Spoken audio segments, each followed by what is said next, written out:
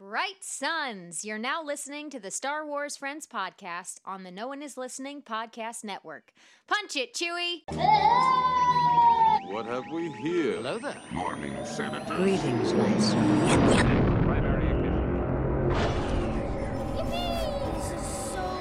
We are the ones who guard the power. We are the middle, the beginning.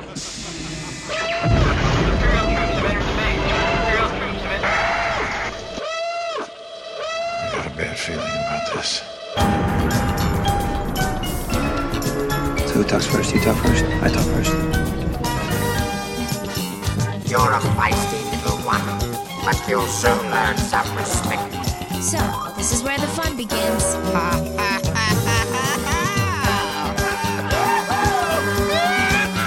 What are you talking about? This is madness. What did Lisa say? Understand this?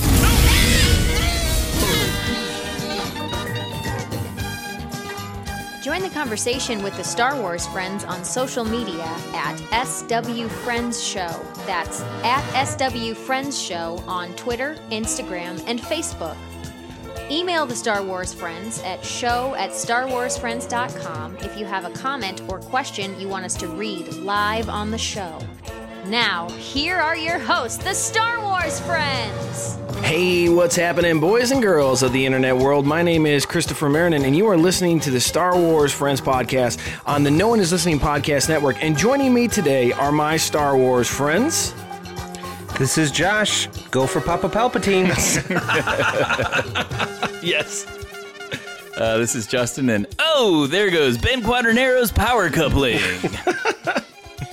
This is Kyle, and I don't think of myself as a Jedi, but I act like one.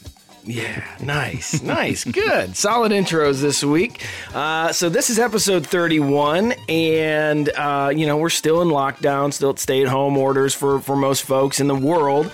We're going to do our best today to bring some positivity to your Star Wars life and have some conversation here. And, it is we talked about this very briefly pre-show. It is a terribly slow Star Wars news week. And there's really not much to talk about when it comes to Star Wars.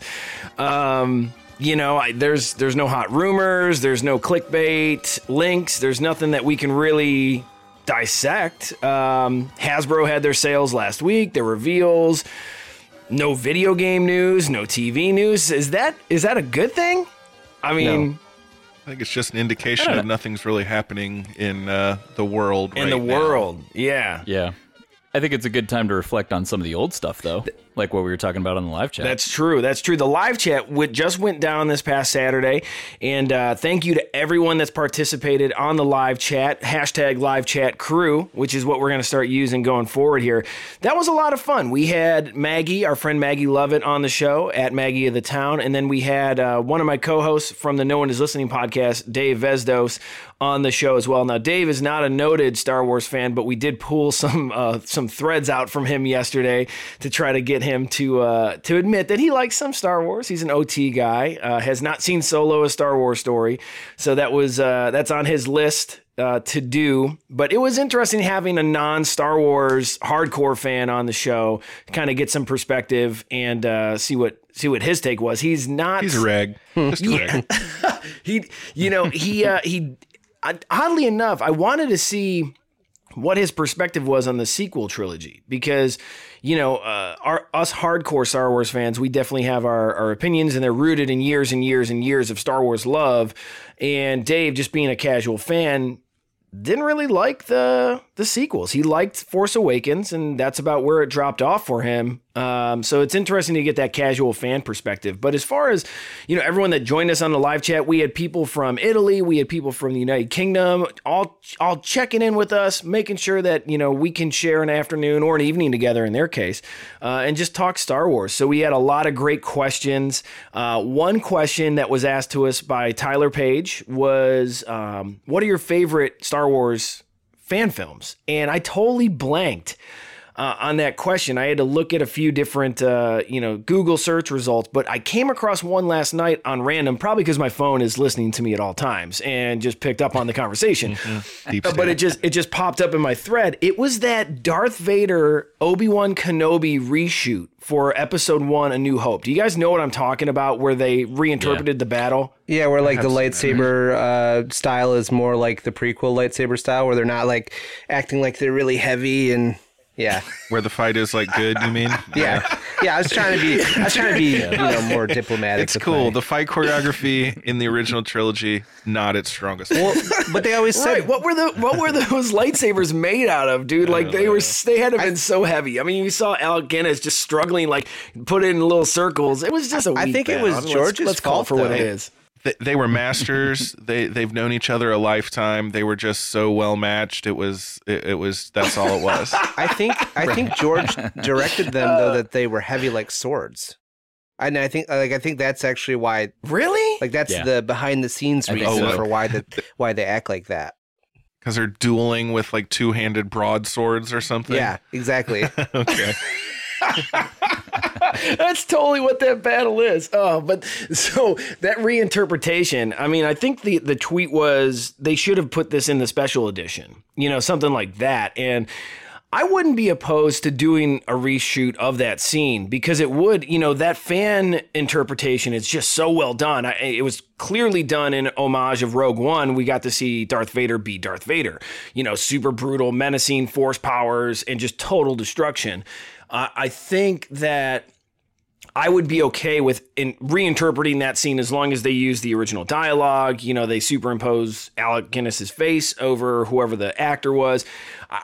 I'm not against that. I'm also not against redoing the Jabba sail barge scene in Return of the Jedi. I think that there is some wonky CGI with that, and there's a lot of, the force kick. Why can't you just, I'm talking about the Luke Skywalker force kick to the face. Why not just like cut him out and then move him over just a little closer, just get a little closer. But are there any scenes in Star Wars that any of you would want to redo or reinterpret? Or is this just like hands off, don't touch it? I don't even want McClunky. Like, where are you guys at? Let's add a scene of Boba Fett crawling out of the Sarlacc after the sail barge is blown up and gone away. Yeah, just one hand, one hand off the rip, off the rip. Oh, God. I don't mind the updates. This is like probably going to lose me some street cred, but usually the updates don't really bother me. I think if we're going to rewatch these things for 40 years, why not touch them up periodically? I think the 4K remasters look amazing. They have some extra little things in them. The McClunky is the one everybody always talks about, but there are other little tiny shots that have been adjusted. Right. There are two that I don't like. I'm with you. I like most of the special edition stuff. The two things that they did that I don't like are the young Anakin Force Ghost, because if he's redeemed before he dies, he should be older, because Yoda and Obi-Wan are both their old selves.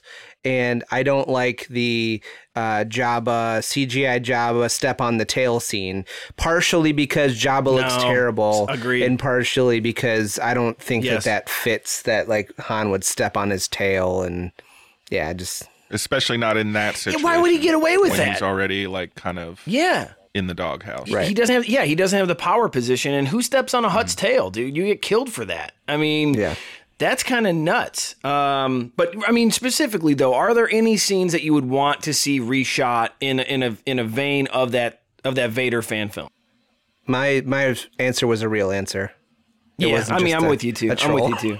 I'm not trolling either, Kyle. That I would love just to see a gloved hand with maybe the Boba Fett gauntlet. That's all you need, really. Or I don't know. Are you Rural Farm Boy 2.0? Do you want Boba Fett to be dead? Oh, I will say this, Kyle. Yesterday, Kyle missed the live chat yesterday, but Rural Farm Boy stepped up for you, Kyle. And in our chats, just kept saying Fett's dead.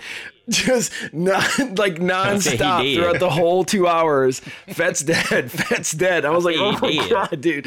He was going hard in your honor, Kyle. I think he is a fake Mandalorian. He's like a maybe slightly above average bounty hunter. and there's no reason for him to be around. It doesn't bother me at all if he's dead. You know, it's weird. That's my personal opinion. I don't disagree. As a Boba Fett diehard fan, I don't disagree with anything you just said. It doesn't make me like him any less.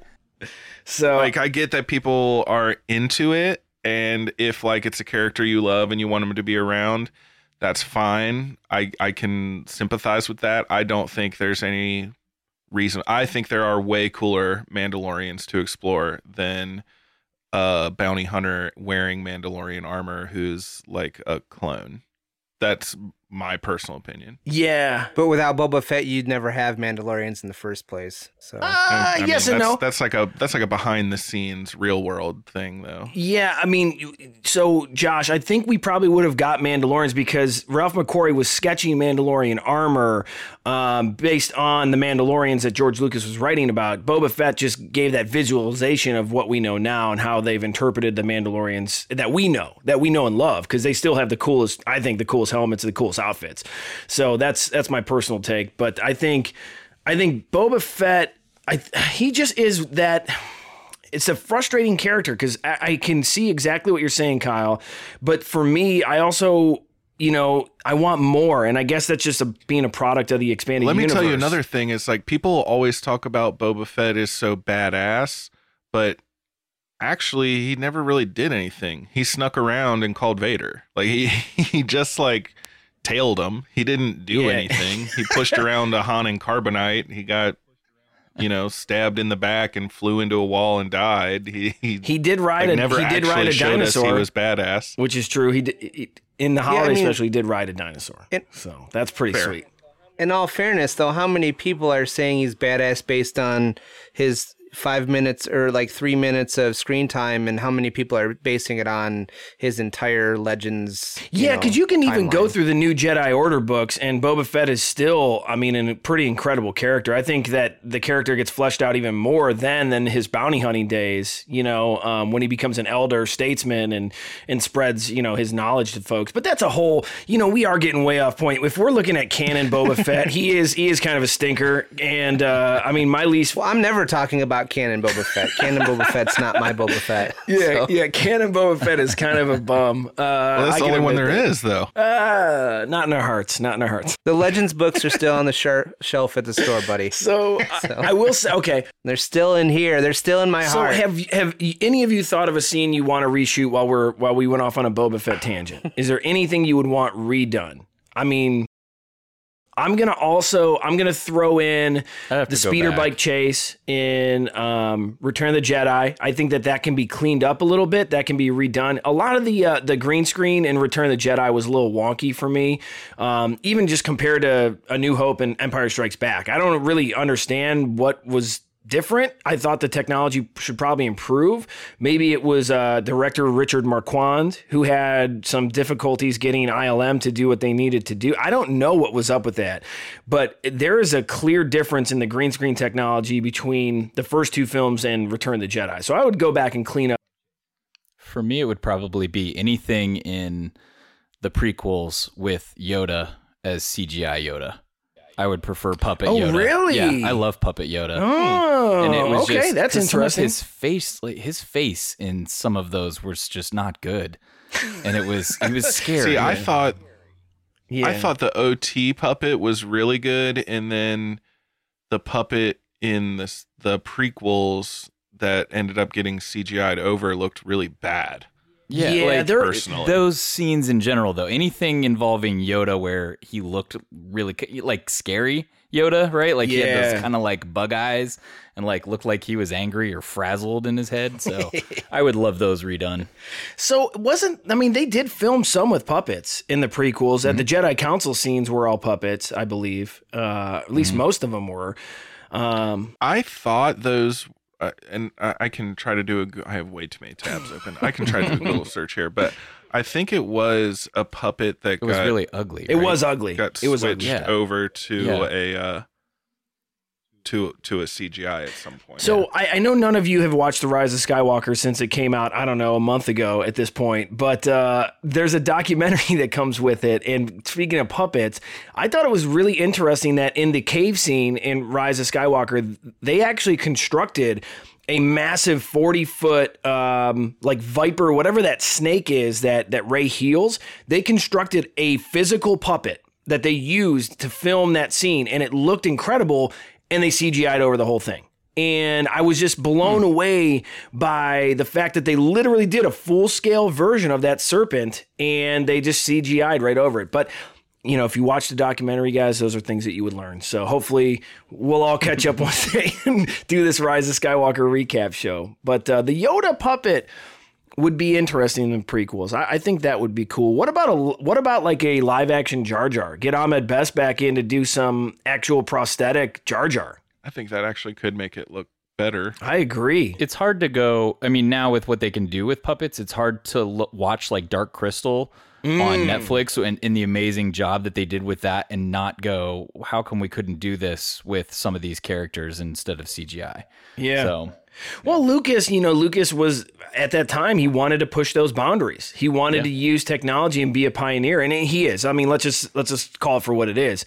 George Lucas is the pioneer in film, in cinema, in technology. He's the guy. He's the guy. Yeah. So anyways, we can go on and on and on about this. I want to talk about cool armor at some point. Who's got the coolest armor? Because I still think Boba Fett's in the top 3. But that's a whole, we can carry on later. That's canon Boba Fett, by the way. That's canon Boba Fett armor. It's still cool as hell. All right. We've done this over the last few weeks where we've talked about supporting the Star Wars makers. It's really important right now with everything being shut down. A lot of people have lost their jobs. You probably know someone who's lost their job if you're not that person yourself. And people are really struggling right now. And we are part of a very large community in Star Wars, and it's worldwide. It's not just limited to your city or your state or your country.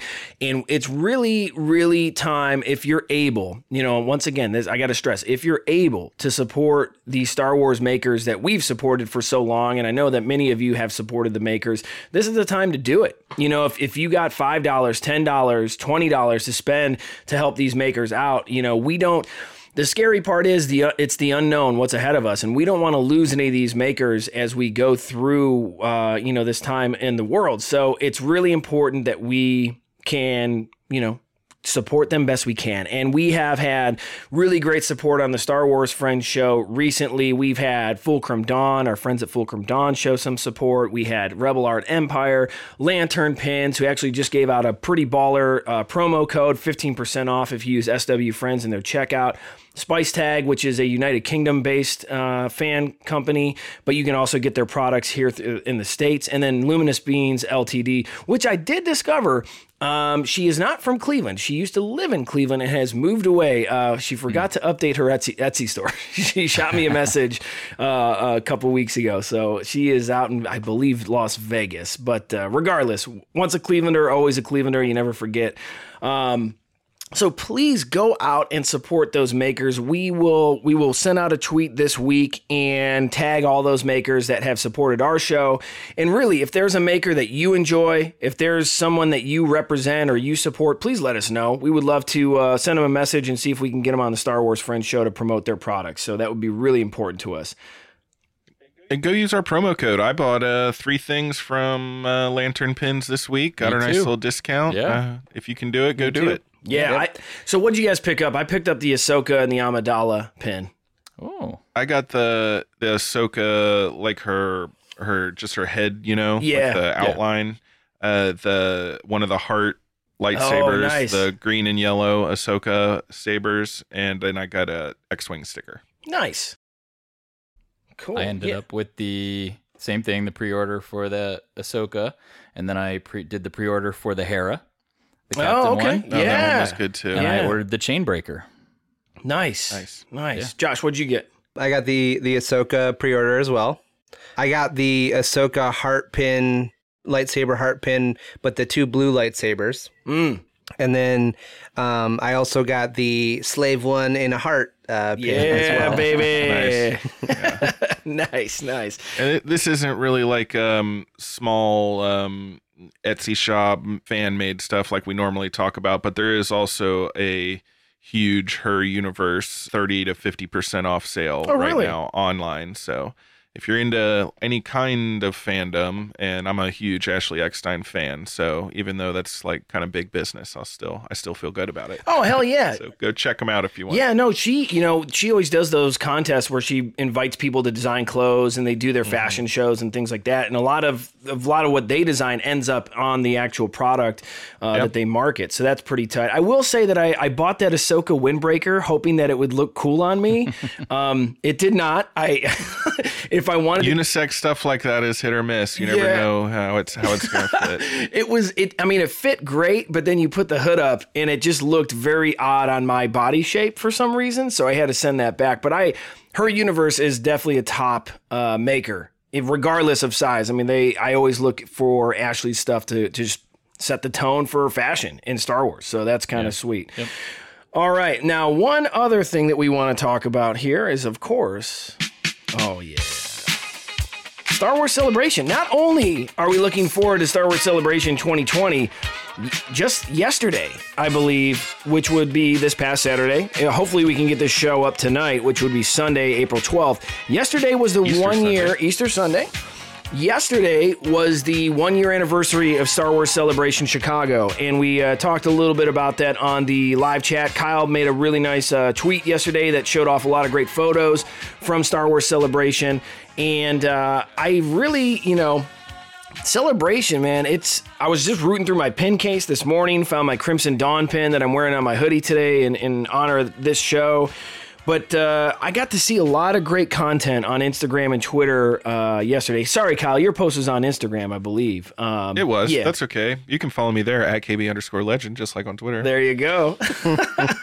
Plug. There was a lot of really great Star Wars Celebration content. A lot of it revolved around the cosplayers, but really what it boiled down to for me and what I saw were just group photos. Not only our group photo when we first met, but so many other people have just posted group photos of them and their friends or other podcast hosts or celebrities. That's what it's all about. It's that community. So kind of reliving that, it made me like kind of bittersweet because of the situation we're in right now, because I really want Celebration 2020 to happen. I'm still holding out hope, but I'm not 100% confident that it's going to happen. We're 19 weeks out. And we'll wait and see. The state of Ohio here, we're talking potential stay-at-home orders until June 1st. And, Celebration's pegged for mid-August. So we'll see. And that's in the state of California, where they're getting hit really hard with this and starting to, hopefully show signs that they can flatten their curve. But who knows? So I'm still holding out hope. It's 19 weeks. You never know. How are you guys feeling about it? It's bittersweet for me, too. I mean, especially considering, I wasn't going, and then this thing with us blew up, so then you guys convinced me that I should go, and I had a hell of a time securing tickets. Right. I finally got the tickets right after it became clear that it's probably not going to happen. But we'll see. And, whatever happens, I'll be at whatever the next one is, because it really, besides it being in Europe, it can't really be farther away than California. True. So very true. Right. If we're talking the continental U.S. Yeah.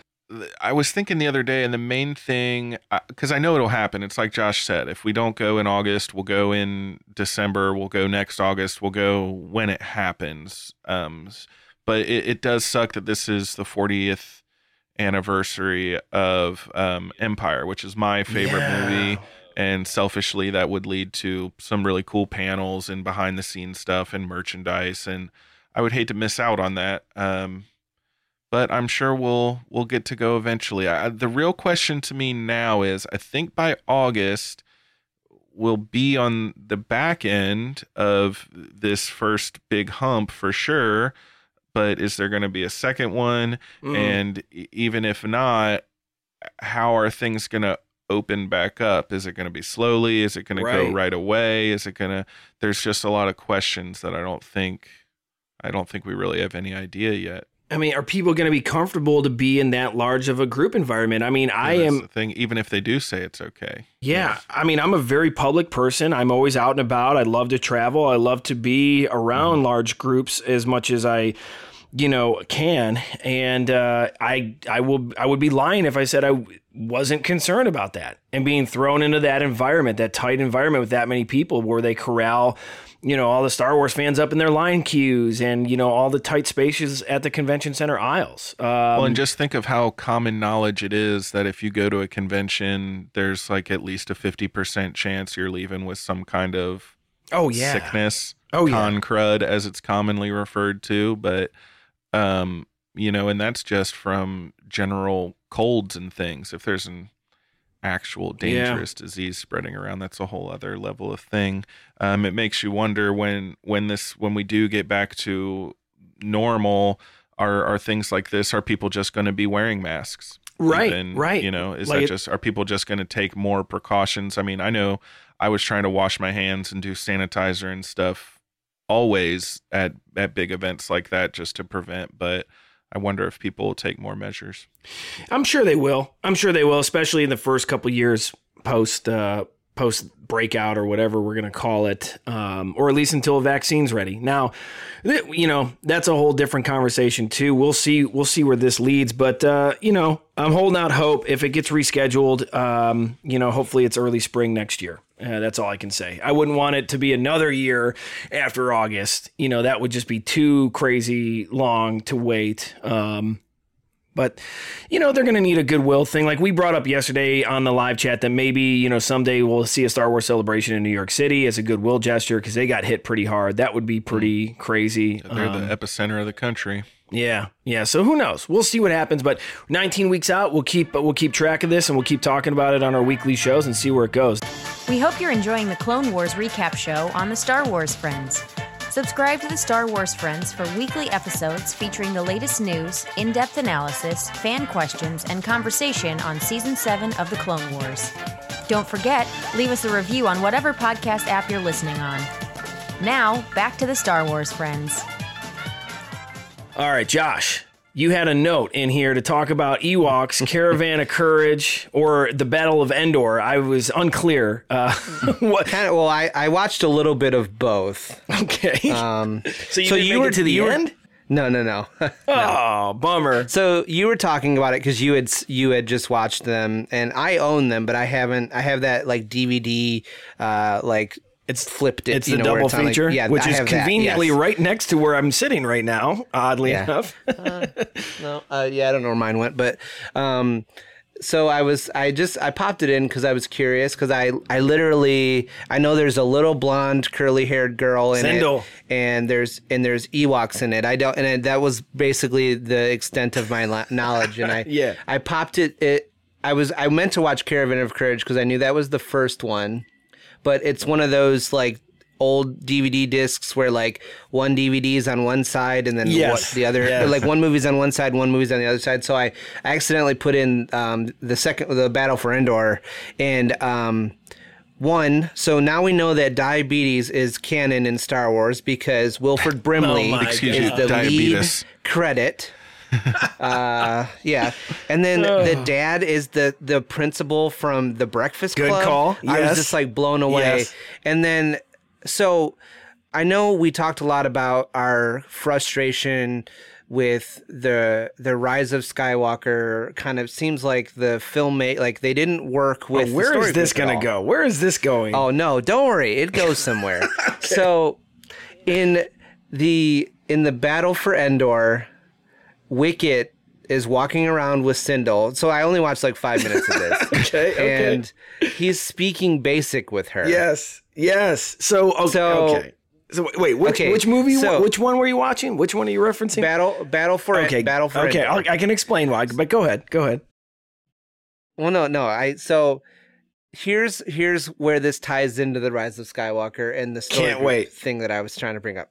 So this might be our first example of the filmmaker not working with the story group. And in reality, did the story group really exist in 1985? They probably did not. But so if you talk to Leland Chee, he would say that this takes place like 3 ABY. Yeah. But then it doesn't make sense. But it doesn't make sense why Wicket would be able to speak basic because none of them understood basic when Return of the Jedi happens.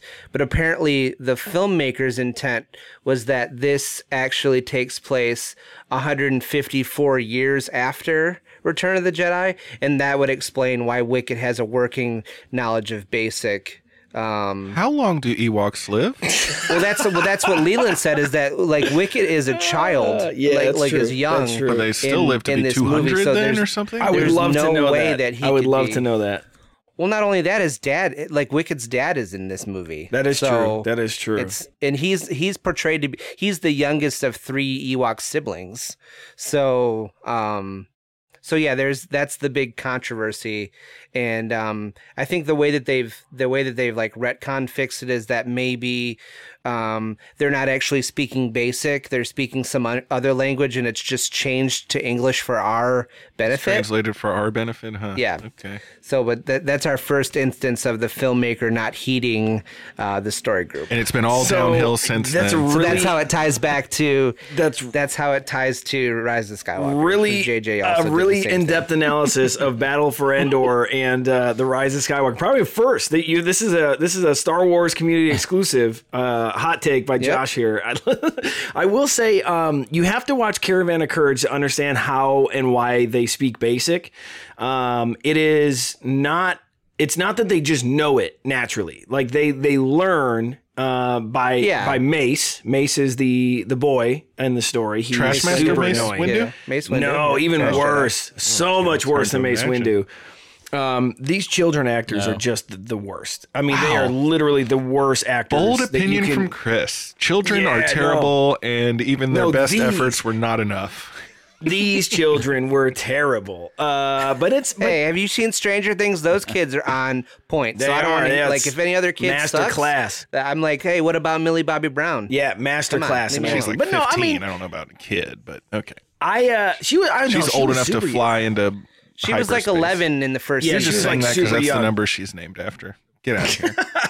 Well, so here's the deal. I still love Caravan of Courage. I still love Battle for Endor. But yeah, they do learn how to speak Basic over, a period of time that they're living with these kids. And they only learn a few words. It's not like he's reciting like long poems or, he's like reading magazines or anything. He's just saying words. He's just like, eat. It's like whatever. But, I will say that now I think we have to do a deep dive into canon links and historical links between these movies and modern Star Wars movies. Let's see where we can tie it all together. The wild thing is that these were canon until sea-level canon until 2012. They're terrible. Let's just be very clear. They're just terrible movies, man. I don't watch them for enjoyment. I watch them because they're just so bad. And on so many different levels. From a storytelling standpoint, they are just utter trash. And it's really disappointing to know that George Lucas wrote them,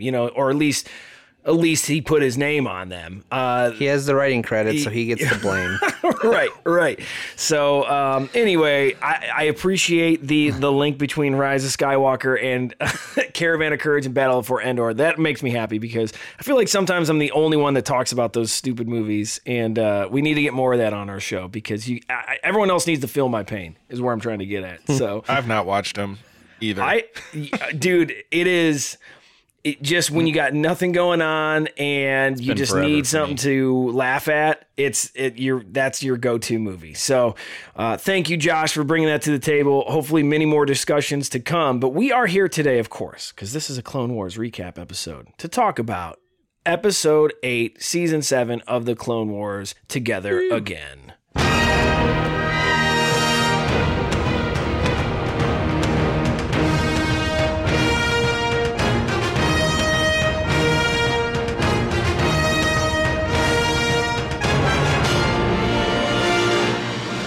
This arc is finally over. I don't know. I was trying to do it. Say goodbye to the Spice Girls. Oh my goodness. So yeah, here we are, episode 8, season 7, the final 7, Together Again. This is the final chapter of the Spice Girls, which we know as Ahsoka, Rafa, and Trace. And I'm gonna... before we dive into opinions, I'm going to let Kyle kind of take it away and give us some backstory on this and set the table, so to speak. I don't have tons to say, and one of the things I'm going to mention we're like sort of unclear on anyway, but like Chris said, this is season 7, episode 8. This is the last episode of this middle arc for the Clone Wars final season. It's together again. This one was written again by Dave Filoni and Charles Murray. They did the whole arc, just like the Bad Batch arc had the same writing staff on all 4 episodes. And this was directed by Nathaniel Villanueva, who we've already talked about before. But it's interesting to me that I think this is the only one of this arc that only had one director, or at least the last 2 definitely had 2 directors. So still not really sure why. We're still 19 before the Battle of Yavin, and we're still on Obadiah. And the fortune cookie for this episode was you can change who you are, but you cannot run from yourself. I'm actually looking at it right on the screen here. It's beautiful. There's a couple things that I wanted to talk about too. The Shadow Collective and Crimson Dawn. The Shadow Collective is the crime organization that Darth Maul assembles with his brother during the Clone Wars. With the help of Death Watch, he acquires Black Sun, the Pike Syndicate, and the Hutts, and uses them to take over Mandalore and create his own kind of rule over the criminal underworld during the Clone Wars, which is kind of easy to do because most of the people are occupied fighting the Clone Wars. After Maul took over Mandalore, like we saw in the previous episodes of the Clone Wars, I'm not going to go into detail on that because I'm sure if you've watched Clone Wars, you're very familiar with that. But after that, the Night Owls, who is the group led by Bo-Katan, who we're seeing in these episodes, breaks off from Death Watch because they say an outsider will never rule Mandalore. They don't agree with Maul having the Darksaber and leading Death Watch and leading their planet, their people. So they break off and they go from who are a terrorist organization, Death Watch, into, I guess, freedom fighters in the Night Owls, who they are now when we see them in this episode. But this gets disbanded, and later we get Crimson Dawn, which is mentioned in this episode. It's also mentioned in Solo. That's where we first learned about it, and that's where we saw that big reveal of Darth Maul at the end of Solo, where he is leading this Crimson Dawn. Spoiler alert if you haven't through seen Solo. Dryden Voss. It's been a few years, but I hope you picked it up. Dave Vezdos hasn't seen it yet, so a spoiler alert for him. Sorry, I hope he's not listening to this before.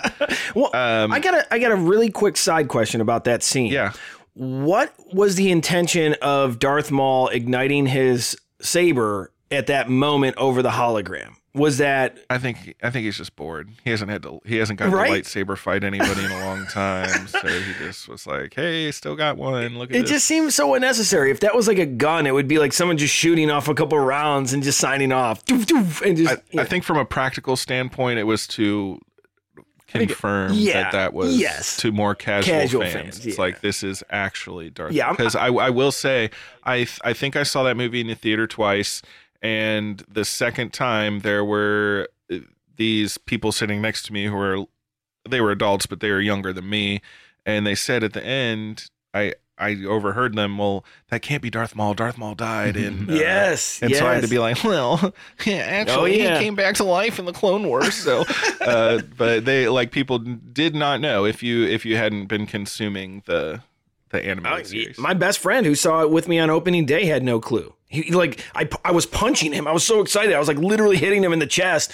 And he was like, what? Wait, he died though. Like that was like how he responded to me. I was like, yeah, all right, we'll talk after the movie.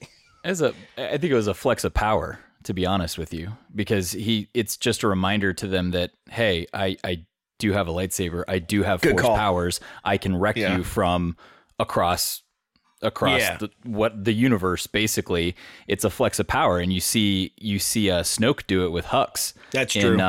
In Last Jedi, when he botches the Resistance escaping, and he's like, "Oh, I'll just go take this call in my quarters," and like he just slams him around like a little rag slaps doll. him up on the roof, drags him around, slams him to the ground. He's like, it's just a flex of power to remind him, "Hey, I'm in charge." Good call. And that's all it was. Yeah. Well, sorry, Kyle. I didn't mean to derail you. I just thought that was, if it, it's just an awkward moment, you know. But No, it's okay. And honestly, this is all really unclear because we see Maul forming the Shadow Collective and taking over Mandalore, but we never see it get disbanded. And the Pikes were part of the Shadow Collective, which is no more now, but they're still in contact with Maul. And we know that Crimson Dawn, which is formed near the end of the Clone Wars, we know that now because he mentioned it in this episode, and we're still during the Clone Wars.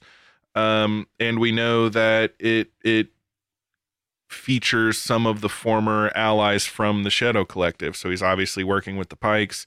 He's potentially still working with Black Sun or the Hutts, but it's all really unclear how that all kind of went down. What the main difference I can tell is in the Shadow Collective, Maul he wasn't directly leading Mandalore. He did have a Mandalorian figurehead for that, but he was directly leading these criminal syndicates himself. And in Crimson Dawn, he has mostly created another layer of separation between him and this criminal underworld through Dryden Voss. But other than the particular, I guess, corporate structure, I don't know what the main difference is.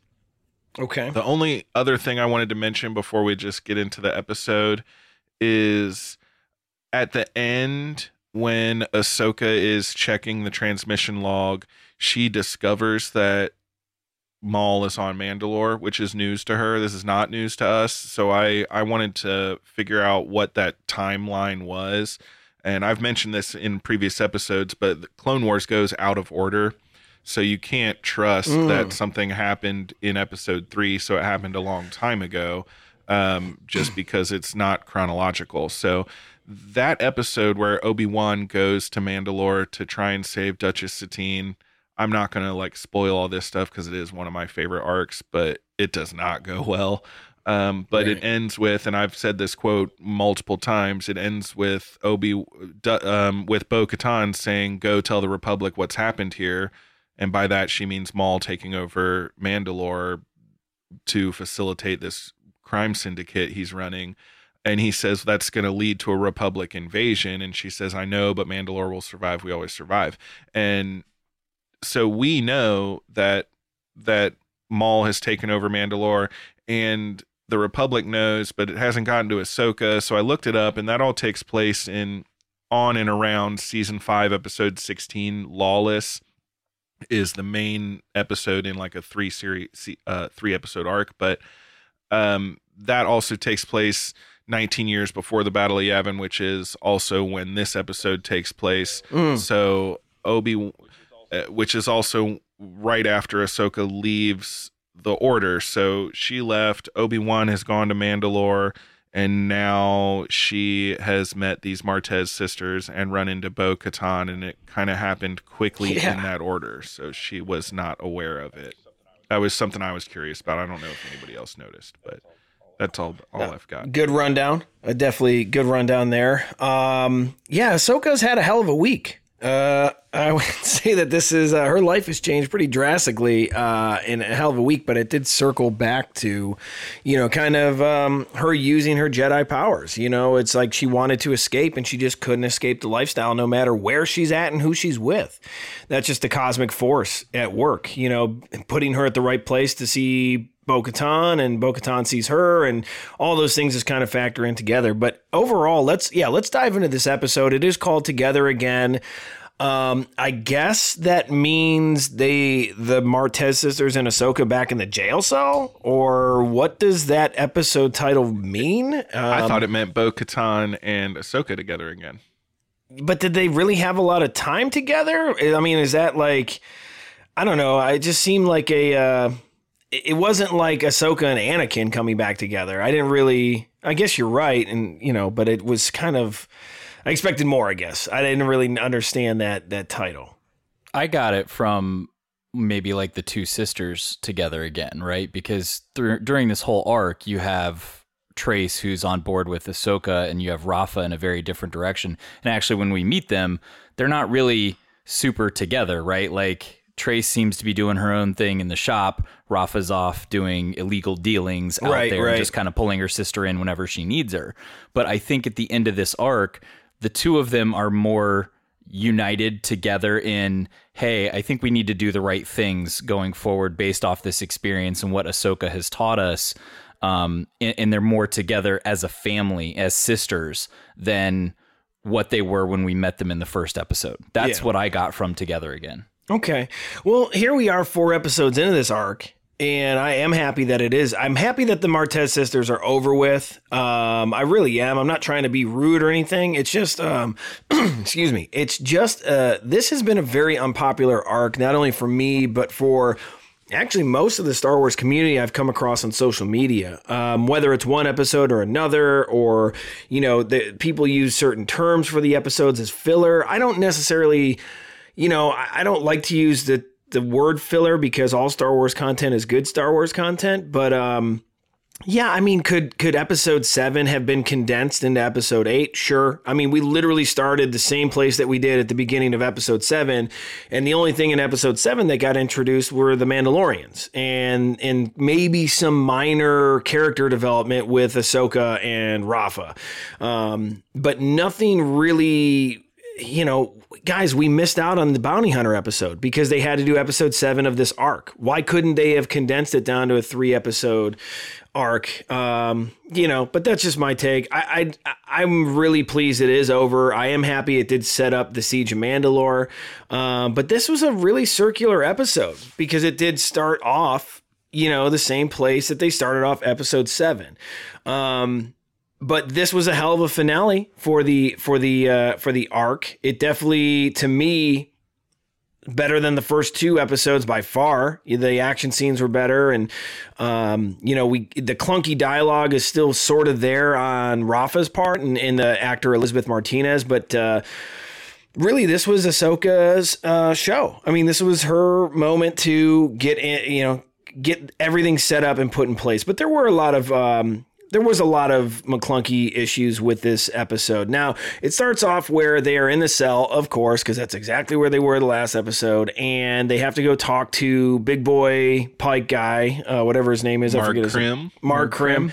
Hawaiian shirt guy? Yeah, Hawaiian shirt Pike guy. It's casual Friday for him every day. Yeah, just hanging out with that very good basic. So did you guys notice that I can't remember who all was there, but we talked about this a little bit before the show. Do you notice that he has orange dust on his fingers and on his mouth? Like he's totally got a spice habit. Yeah, I think he's a drug addict. I've always gotten that feel that he's like the caterpillar from Alice in Wonderland, especially when we first run into him when Obi-Wan and Anakin are in lockdown with Dooku. And he's got this like kind of slow Rastafarian. I think he's a spice head, man. Yeah, you're probably right. I remember that scene. Yeah, that would make sense. And that's a good comparison, Josh, to the caterpillar because he's not like aggressive like a Dryden Voss where he just snaps. He is that chill. I mean, he's got that goofy voice, though. I can't get over the Pike's voice still at this, but more on the voices later. Let's go through the episode here. So then they, the Spice Girls get escorted from their cell and they go talk to Mark Krim, and Mark Krim's like, yo, dude, where's my spice? They're like, yeah, whatever. And Ahsoka's like, no, man, I'll cut a deal. I thought this was kind of a weird turn because at the beginning, Rafa is mad at them again, and she's adversarial, and she's not trusting Ahsoka, and using her hands. We talked about a lot of hands. Well, she's animated. That doesn't bother me, but we talked about at the end of the last episode how she had kind of come around and she apologized, and she saw how Ahsoka had rescued them and all these things, and now here we are at the beginning of the very next episode, which takes place all of 3 minutes later. I understand, we go right into it, and she's kind of being a jerk again. And I feel like I've been more sympathetic to this arc than most people because I love Ahsoka and I love Right. Maul and I love Mandalorians. Those are like some of my favorite things. But this didn't make sense to me from what they had done last week. Just kind of And come maybe- together, and then now they're arguing I don't know why again. she was right Yeah. back. Yeah. So But at least was in that a little first- inconsistent. At least in that first 2 minutes, though, you see, okay, now Ahsoka's like, no, look, here's what we're gonna do. Yeah, she did We're take gonna charge. we're gonna finally do a plan. Here's what's going to happen. You're not gonna like it, but this is what's gonna happen. And ultimately, what she did is remove them from the equation. Yes. She's like, let me get you two out of here so I don't have to keep saving myself and Yeah. you. Right. I can Smart. get you gone, Yep. and then I can just get out of here on my own and F some ass up on the way, too. Yeah. Yeah, agreed. I get what she was trying to do in the previous episode, but this is just so much smarter. And I'm happy that it went this way because it did make for a more exciting arc. Now, they are in front of Marg Krim, and, she definitely says something to the effect of, trust me, winky, winky, winky, as she's talking to Marg Krim. And She said that to them in the cell too. You're just gonna have to trust me. And when she gets out there, he's like, "Oh, you would betray your friends," and she said, "Trust me, they're not my friends." Yeah, and Trace didn't pick up on it, but Rafa definitely did and rolled with it. Trace doesn't pick up on much. No, she's very naive. So I'll tell you where their families live. Well, our parents are dead. Like, I was waiting for her to like blurt that out after Ahsoka said it. Yeah, Joke's on you. We don't even have a family. That was the whole plan. Yeah, that totally could have happened. Just Ahsoka's going, and they're like rubbing her eyes, like, He's freaking spicy. oh yes. So. Oh my goodness. Yeah, so that could have totally happened. I could have totally seen that happen. But it didn't, and Marg Krim's trying to cut a deal with Ahsoka where Ahsoka's like, yeah, let's just give them one rotation to go find the spice. Of course, Marg Krim's like, yeah, dude, go ahead, whatever. I mean, I did not expect that to happen. But then there's a little slight reveal later. And then Ahsoka was like, I'll give you up all their information about their family. And then Marg Krim keeps talking about like torture. Like, yeah, if you don't tell me who their parents are, if they don't bring back the spice, I'm going to torture her. Dude, torture hasn't worked so far for the Pikes. The Pikes also Torture have hasn't worked so many times. Yeah, in pretty Star much Wars. ever. It's pretty never much worked. Ever. Yeah, it's like in the You Pikes. couldn't torture it out of Leia. You couldn't torture it out of Rey. No. I mean, I guess it kind of worked in Empire, but they were just torturing them they didn't even ask me anything. They just tortured it. Right, torture's a weird device in the Star Wars universe. It's not successful. I think it's also not successful in the real universe. You're probably right. Other thing. Yeah, you're probably right. I will say that the Pikes also have the most inept security system I've ever seen. I mean, everyone's just breaking out of these cells or doing jailbreaks or running through the yards, and eventually they get caught. But I mean, it's just like, what are they? What's that? Yakety Sax? It's like if you just watch these Pike episodes and put the Yakety Sax soundtrack over it, with all the prison old breaks like and British stuff. like? Yeah, it's little saxophones going on. Yeah. But I will say during this conversation with Marg Krim, you get some really tight shots of Ahsoka's face, and you can see individual stitches on that leather headpiece. You can see light reflecting in her eyes. You can see where her like montrals are changing from those clean straight lines that they are in Padawan Clone Wars Ahsoka to those like jagged tiger stripes you get in Rebels. There's like this in between. You can see creases. It's really amazing. Oh, hell yeah. I'll go back and watch it for that. I like that. I like those little animation touches. So they cut this deal, and Marg Krim kind of already knows that the deal is just kind of bogus. But I'll go ahead and back's against the wall too. Yeah, and I'll go ahead and play that audio that I ripped from this. This is another deception. I know, but I don't have much of a choice. I must regain that spice.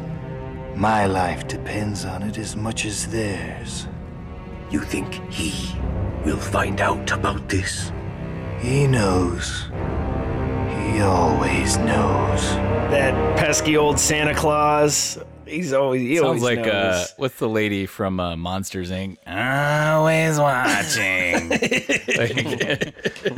The spice. It's And just so dramatic. I don't know that it's the spice that he actually needs. He needs the money from the spice. So that's why he needs the spice back, because he needs the money for... I think it's all the above, man. Maul to do whatever he's doing. If he's an addict, he needs it to live because withdrawal symptoms might be so crazy. I mean, really, that's one thing. But you're right, the money and then reporting to Maul, because then that next line of dialogue is, "Do you think he knows?" And it's like, I knew immediately. Did you guys know immediately who they were talking about? I did. Oh, yes. Yeah. Immediately, I was like, "Oh shit, Maul's coming." Well, they mentioned in I think the first episode of this arc that since it's Rafa's first run at this is her first time stepping up to a new level of criminal enterprise. They didn't give her a huge shipment. They gave her like a trial run. And this is, to me, they're still stressing out about it. And I think that's why Marg Krim's like assistant, his right-hand man here, his lieutenant or whatever, was saying, well, you know, maybe he won't even notice. It's just three containers. It's a small shipment, and Marg Krim's like, nah, he knows. He always knows. Yeah. He's like, he's scared of not holding up his end of the bargain, even if it's not a big, substantial thing, because he knows you just don't want to piss off the boss. No, you let down Maul, and you're up Schitt's Creek. Whether it's a big deal or a small deal. That's what I got out of this. Yeah. Yep.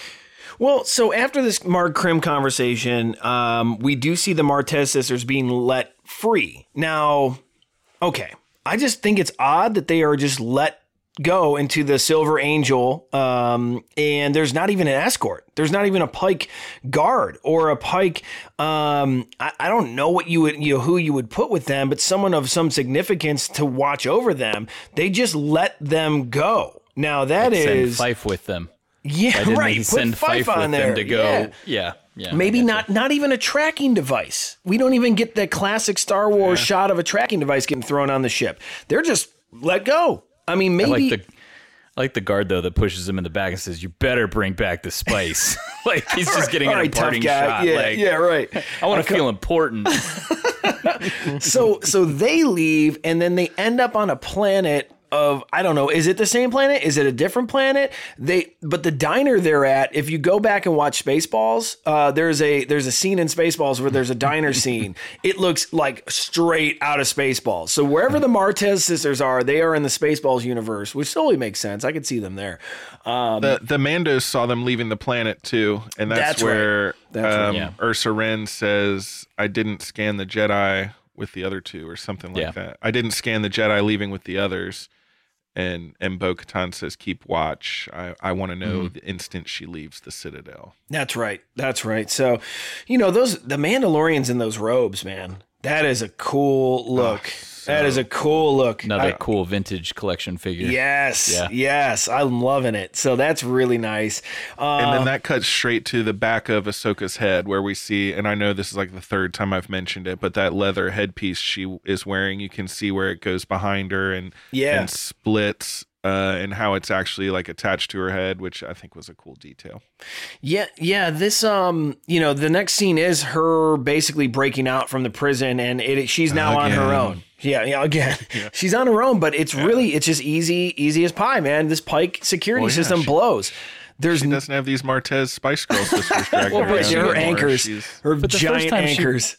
The first time Ahsoka broke out, she goes, "I only got one shot at this." And made it seem like it was really hard. And as she did, like the second time, she's just like, whoop, it waves her hand, and it's like super easy. So Time I'm like, to go. Well, now that you figured it out, you can just do it all the time, apparently. So right.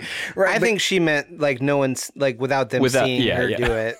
So, she ends up breaking out of the cell and then running through this very lax security fortress, and she ends up in like a weapons cache, and finds huge. It's like unarmed, unoccupied. There's not even like a receptionist. Yeah. Oh, look, a box of bombs, like every video game. So she grabs all these bombs, these thermal detonators, which is, of course, classic Star Wars trope. And it's fun. It's a fun scene. And then it cuts back to the Martez sisters. And Rafa So they're just talking, Rafa and Trace, and then Rafa's like explaining to Trace finally what's actually happening because Trace did not get it. She's like, but we don't even have family. But Ahsoka doesn't even know it. But right. But then Rafa's like, she wants to go back and one up Ahsoka. She wants to go back. Yeah, she's basically going to rescue her out of spite, I guess. Yeah, and it's like, essentially, yes. Dude, why? I don't want to owe her anything. Right. Like, here's the thing, man. If I was in their shoes, now I'm obviously not in their shoes, but if I were, I would just leave. I mean, that is your perfect opportunity to just disappear into the galaxy. I mean, do they not understand how heavy the Pike Syndicate is? Like, after being incarcerated Clearly for days, being shot at, chased down, having their ship impounded. That's ice cold, Chris. Don't ever go on dangerous mission with Chris because he will leave you behind, people. Dude, I will go find that planet that Thanos went on. I'm crossing IPs here, but I'll go find that planet Thanos is on and go chill in that little shack and just hide away for the rest of the time. Simple life. But Galen Erso did. Exactly. Yes. Hi, this is Delilah S. Dawson, your Star Wars friend, and you are listening to the Star Wars Friends podcast.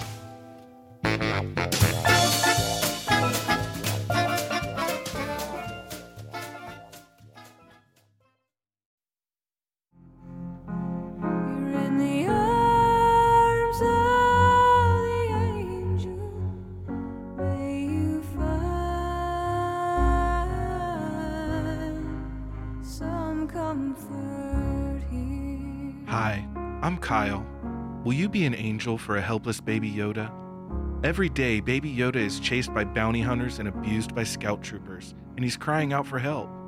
Please click the subscribe button on your screen and join the Star Wars Friends with a monthly gift right now. For only 60 calamari flan a month, you'll help rescue Baby Yoda from their abusers and provide food, shelter, Jedi training, and Beskar armor. Subscribe now and follow us on Twitter in the next 30 minutes to receive this tweet with a gif of Baby Yoda, who's been given a second chance thanks to you.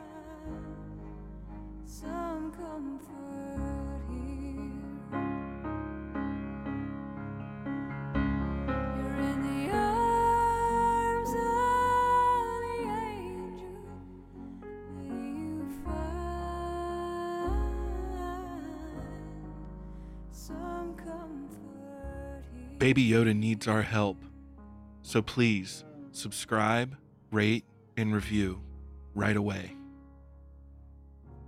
Hey, this is Dominic Pace, who played Gekko the Bounty Hunter from The Mandalorian. Happy to be your Star Wars friend.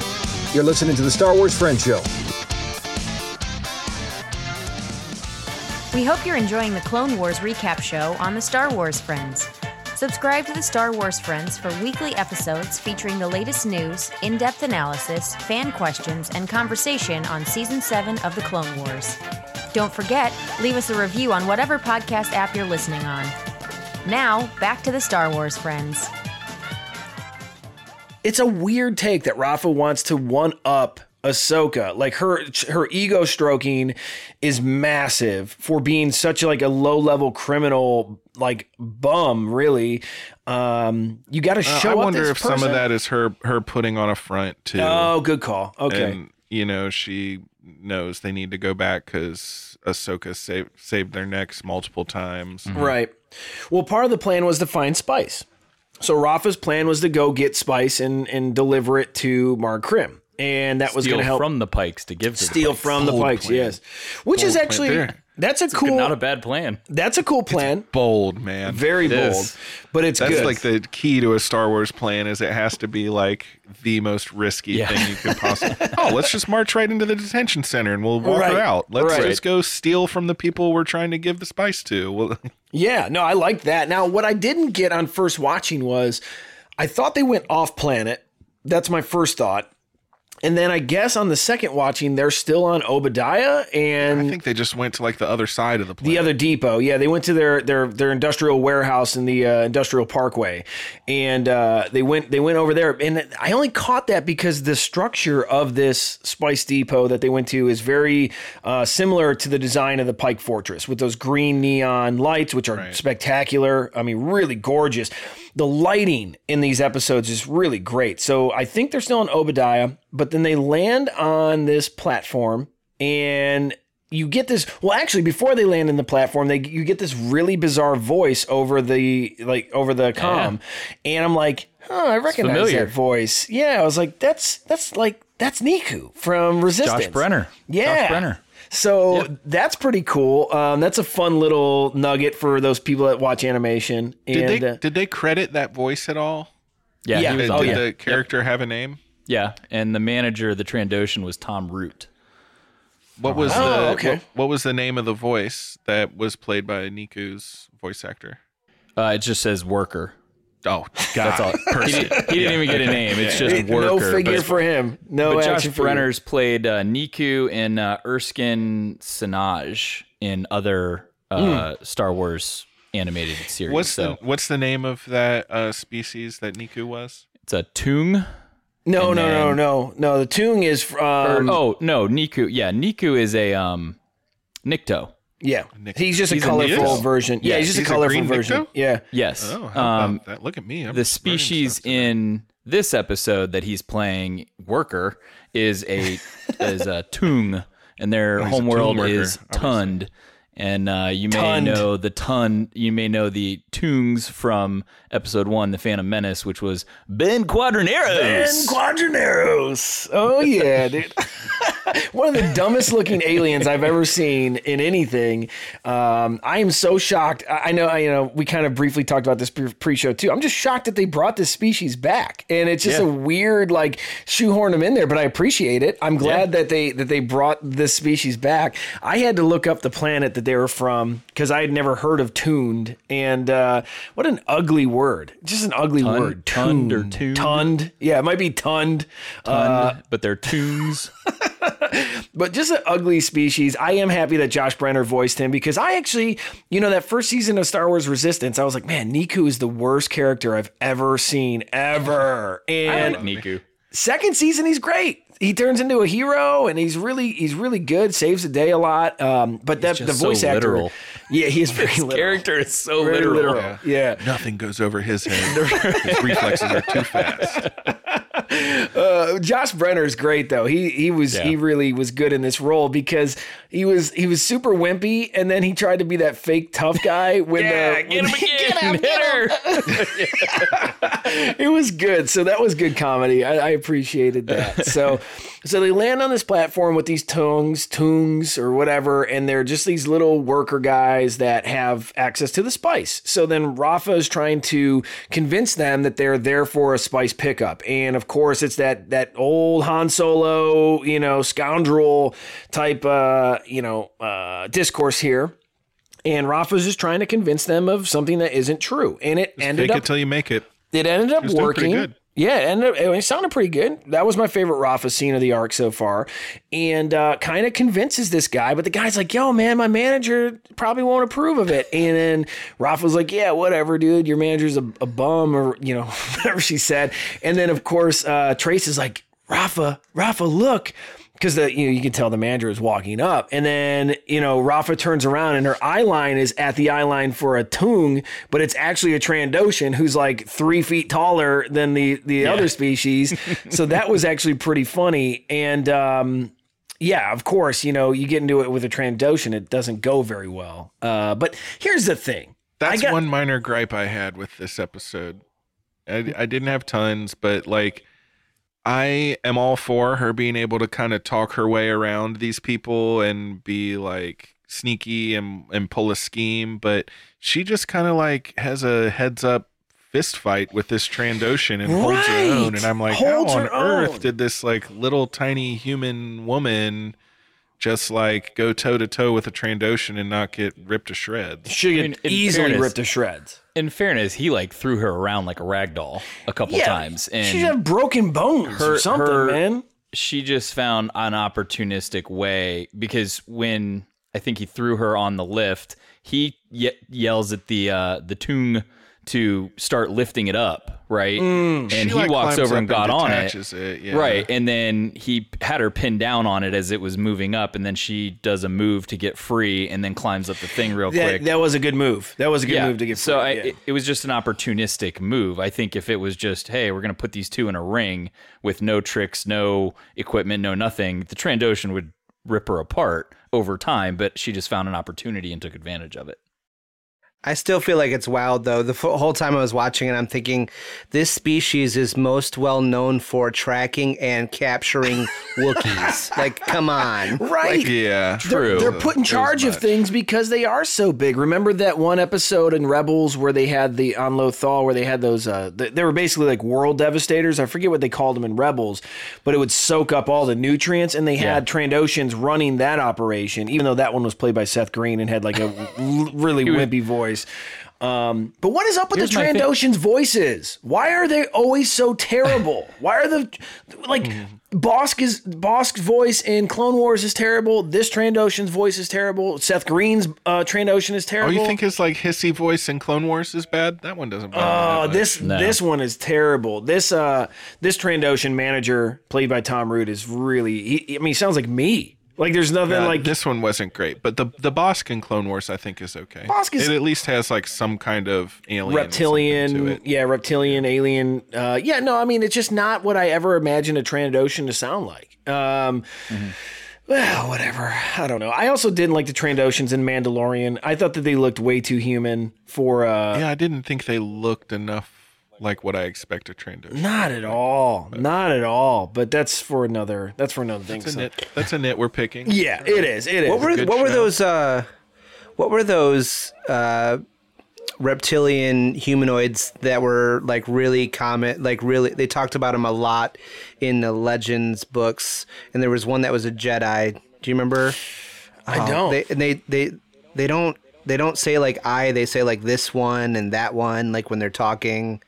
I don't know. Mark Thompson did a really good like reptilian voice for them. They should just get him to come in and do Trandoshans for these shows. Can you imagine Mark Thompson on a cartoon? That would be crazy. Oh, between Mark Thompson and D. Bradley Baker, you could voice 3/4 of every episode. Yes. And then just get like a couple face characters and you're good to go. Yes. Yes. So at the tail end of this fight, though, Rafa commits stone cold murder.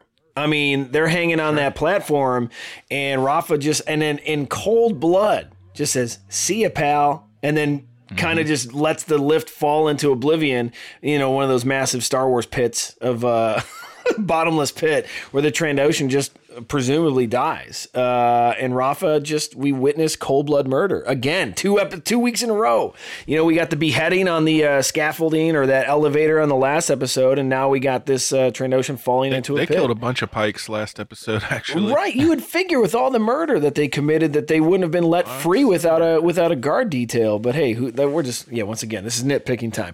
All right, so one thing that we kind of glossed over, we had this Trandoshan death scene with Rafa and the Trandoshan pit boss. That was actually intercut with Ahsoka planting these detonators, and she overhears that conversation between Marg Krim and Maul. There you go. So yeah, that's what I was getting at there, is that she's now in this like weird factory. Maybe it's a spice refinery or something like that, where Marg Krim somehow is out in the open on a platform and having this conversation with the leader of a crime syndicate on a holonet or hologram.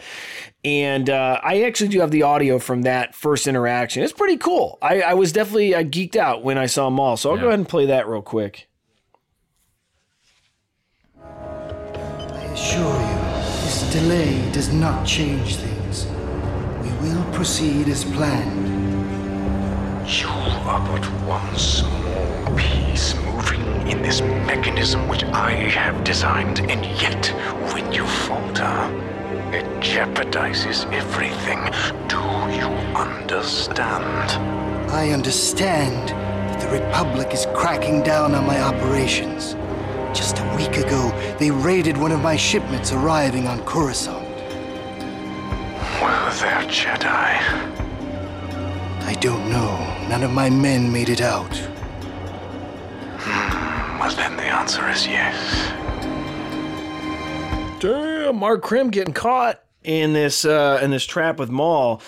All right. Sam Witwer is dude, so good. I was just going to say. God, he's good. That my takeaway from that is not only the dialogue, but Sam Witwer as Maul is just ridiculous. Just ridiculous. Amazing. Just such a great voice. So we have that first clip. Of course, you know, the Republic would drop in on the Pikes, and there's all these back and forth threats and concerns and all this drama. But then there's a second clip shortly after Ahsoka sees that Maul's on the hologram, cuts back to Marg Krim and Maul. So let's go ahead and get that one up real quick. I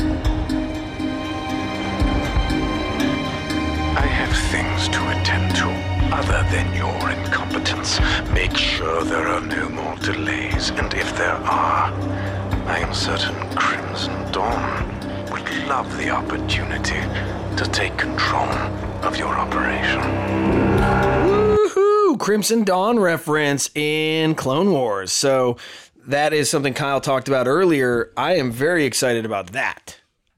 And I see this as Maul being kind of like a poor man's Palpatine here. So he's running Crimson Dawn through Dryden Voss, where he gets to be anonymous, just like Palpatine is running the Separatists through Dooku. But he's also dealing directly with the Pikes and the Mandalorians, right, and sort of pitting them at odds against each other, using them to threaten each other. And he's running this kind of low-level poor man's version of what Palpatine is doing on a much bigger scale. Except he instead of using legitimate armies, he's using the planets that are neutral, which Mandalore's right, a neutral planet, didn't take a side in the Clone Wars, and these crime syndicates, underworld, marauder types. But it's kind of the same thing, which is that's Maul's MO. He's always chasing Palpatine and trying to get what Palpatine has and get back at Palpatine. And yeah, this is it. And that's what Fife says is he says to Krim, he says he's pitting the syndicates against each other, and Krim replies back, it's an efficient way to deal with our kind of business. That's so right. They know what's up. They're smart enough that they know what's up, but at the same time, they know they can't fail either, or Maul will take over and just run the Pike Syndicate as well. For sure. And that's exactly what Palpatine did with the entire galaxy. Yep. Right. He pitted half of them against the other half. Yep. As a poor man's Palpatine, will he come back again and have like a relative who's force sensitive, and he'll be hooked up to a rig on a gloomy planet somewhere? Hey, it's not out of the realm of possibility. The dude's already come back from death. You're backing me into a corner where you're going to force me to say that Darth Maul is cooler than Emperor Palpatine, and I don't think that everybody's ready for that. So please don't do that, Josh. I think on some levels he is cooler. I mean, way cooler. I think Palpatine is more popular or more powerful as a Sith, but I think as an overall character, I would agree with you that Darth Maul's way cooler. He's way more interesting. He's way cooler. He does way more. He gets more screen time. It's awesome. So I know we're getting ready to move forward here, but when Ahsoka first escapes and she's running around, she opens a door and she walks out, and there's like 2 canisters there, and she's kind of like surveying the room. There was 2 symbols. There was a symbol on those canisters, and I looked to see if I could find what it was. It wasn't Crimson Dawn. It wasn't the Pike symbol. There was a clear symbol on it. And I went through everything that I could find to see what that symbol was, but I couldn't figure out what it was. Did you guys notice that? When did that take place? So she escapes, she gets the bombs, she's kind of like sneaking through the rest of the factory, right? This was, I think, just before she stumbles upon the call to Maul. But she goes through a door, and there's 2 canisters, and she kind of walks up because there's a Pike down on the scaffolding like below.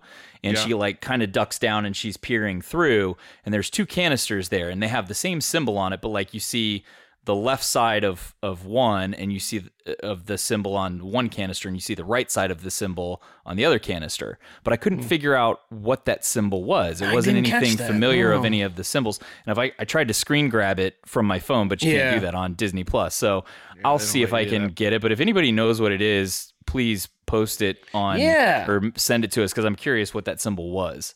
Interesting. Okay, yeah, I'll have to go back and rewatch it. No, I like little stuff like that too. I mean, part of the fun of going to the Rise of Resistance at Galaxy's Edge was looking at all the symbols that they had on the queue line and stuff. That was really fun. So, all right, so we get this Maul reveal, which is super awesome. But then the Pikes are like, "Yo, who's this Jedi hanging out down here?" Or they don't know she's a Jedi at that point. But basically, Ahsoka, she's surprised that Maul's there. Doesn't really know what's going on, and the Pikes kind of trap her on that platform.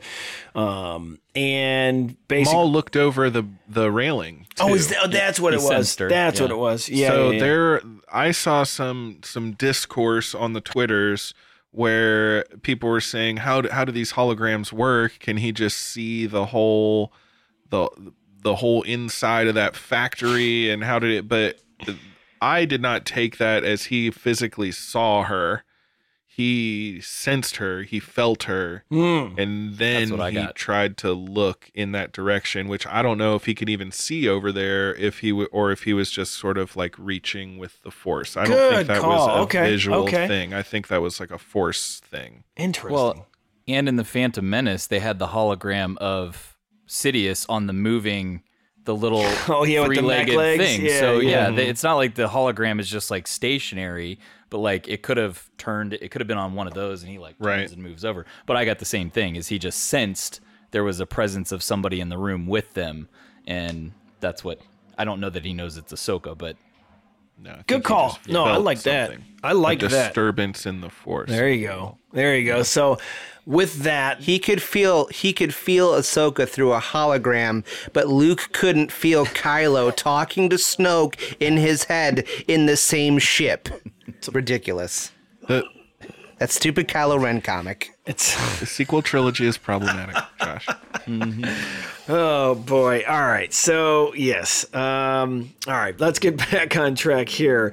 Sorry. You got me rattled. Maul has this great look too with his. Sorry, I'm going back to the Clone Wars. I love Clone Wars. Yeah. Maul has this great look too with his hood up, which matches his look. That's true. Solo really well, which I think they're doing a really good job here in this last season, bridging especially visuals, if not also character, to the other media we've already seen, Solo, Rebels, etc. Yes.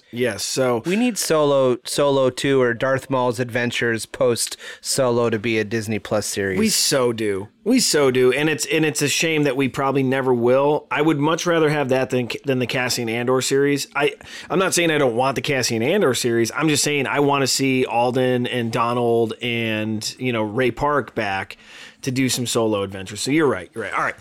Let's get towards the meat of this episode, because we're very close to the end here. Ahsoka gets trapped by the Pikes, and the Pikes are like, "Yo, dude, we're gonna execute you." Yada yada yada, and they eventually end up in this chamber. They stun Ahsoka, they shoot her with the stun, and they end up in this chamber where there's this execution ceremony that they're about to have happen or something, and all of a sudden, Rafa burst into the room at the right moment. Let me see if I thought I pulled this audio. Let me see. I had a little bit of difficulty.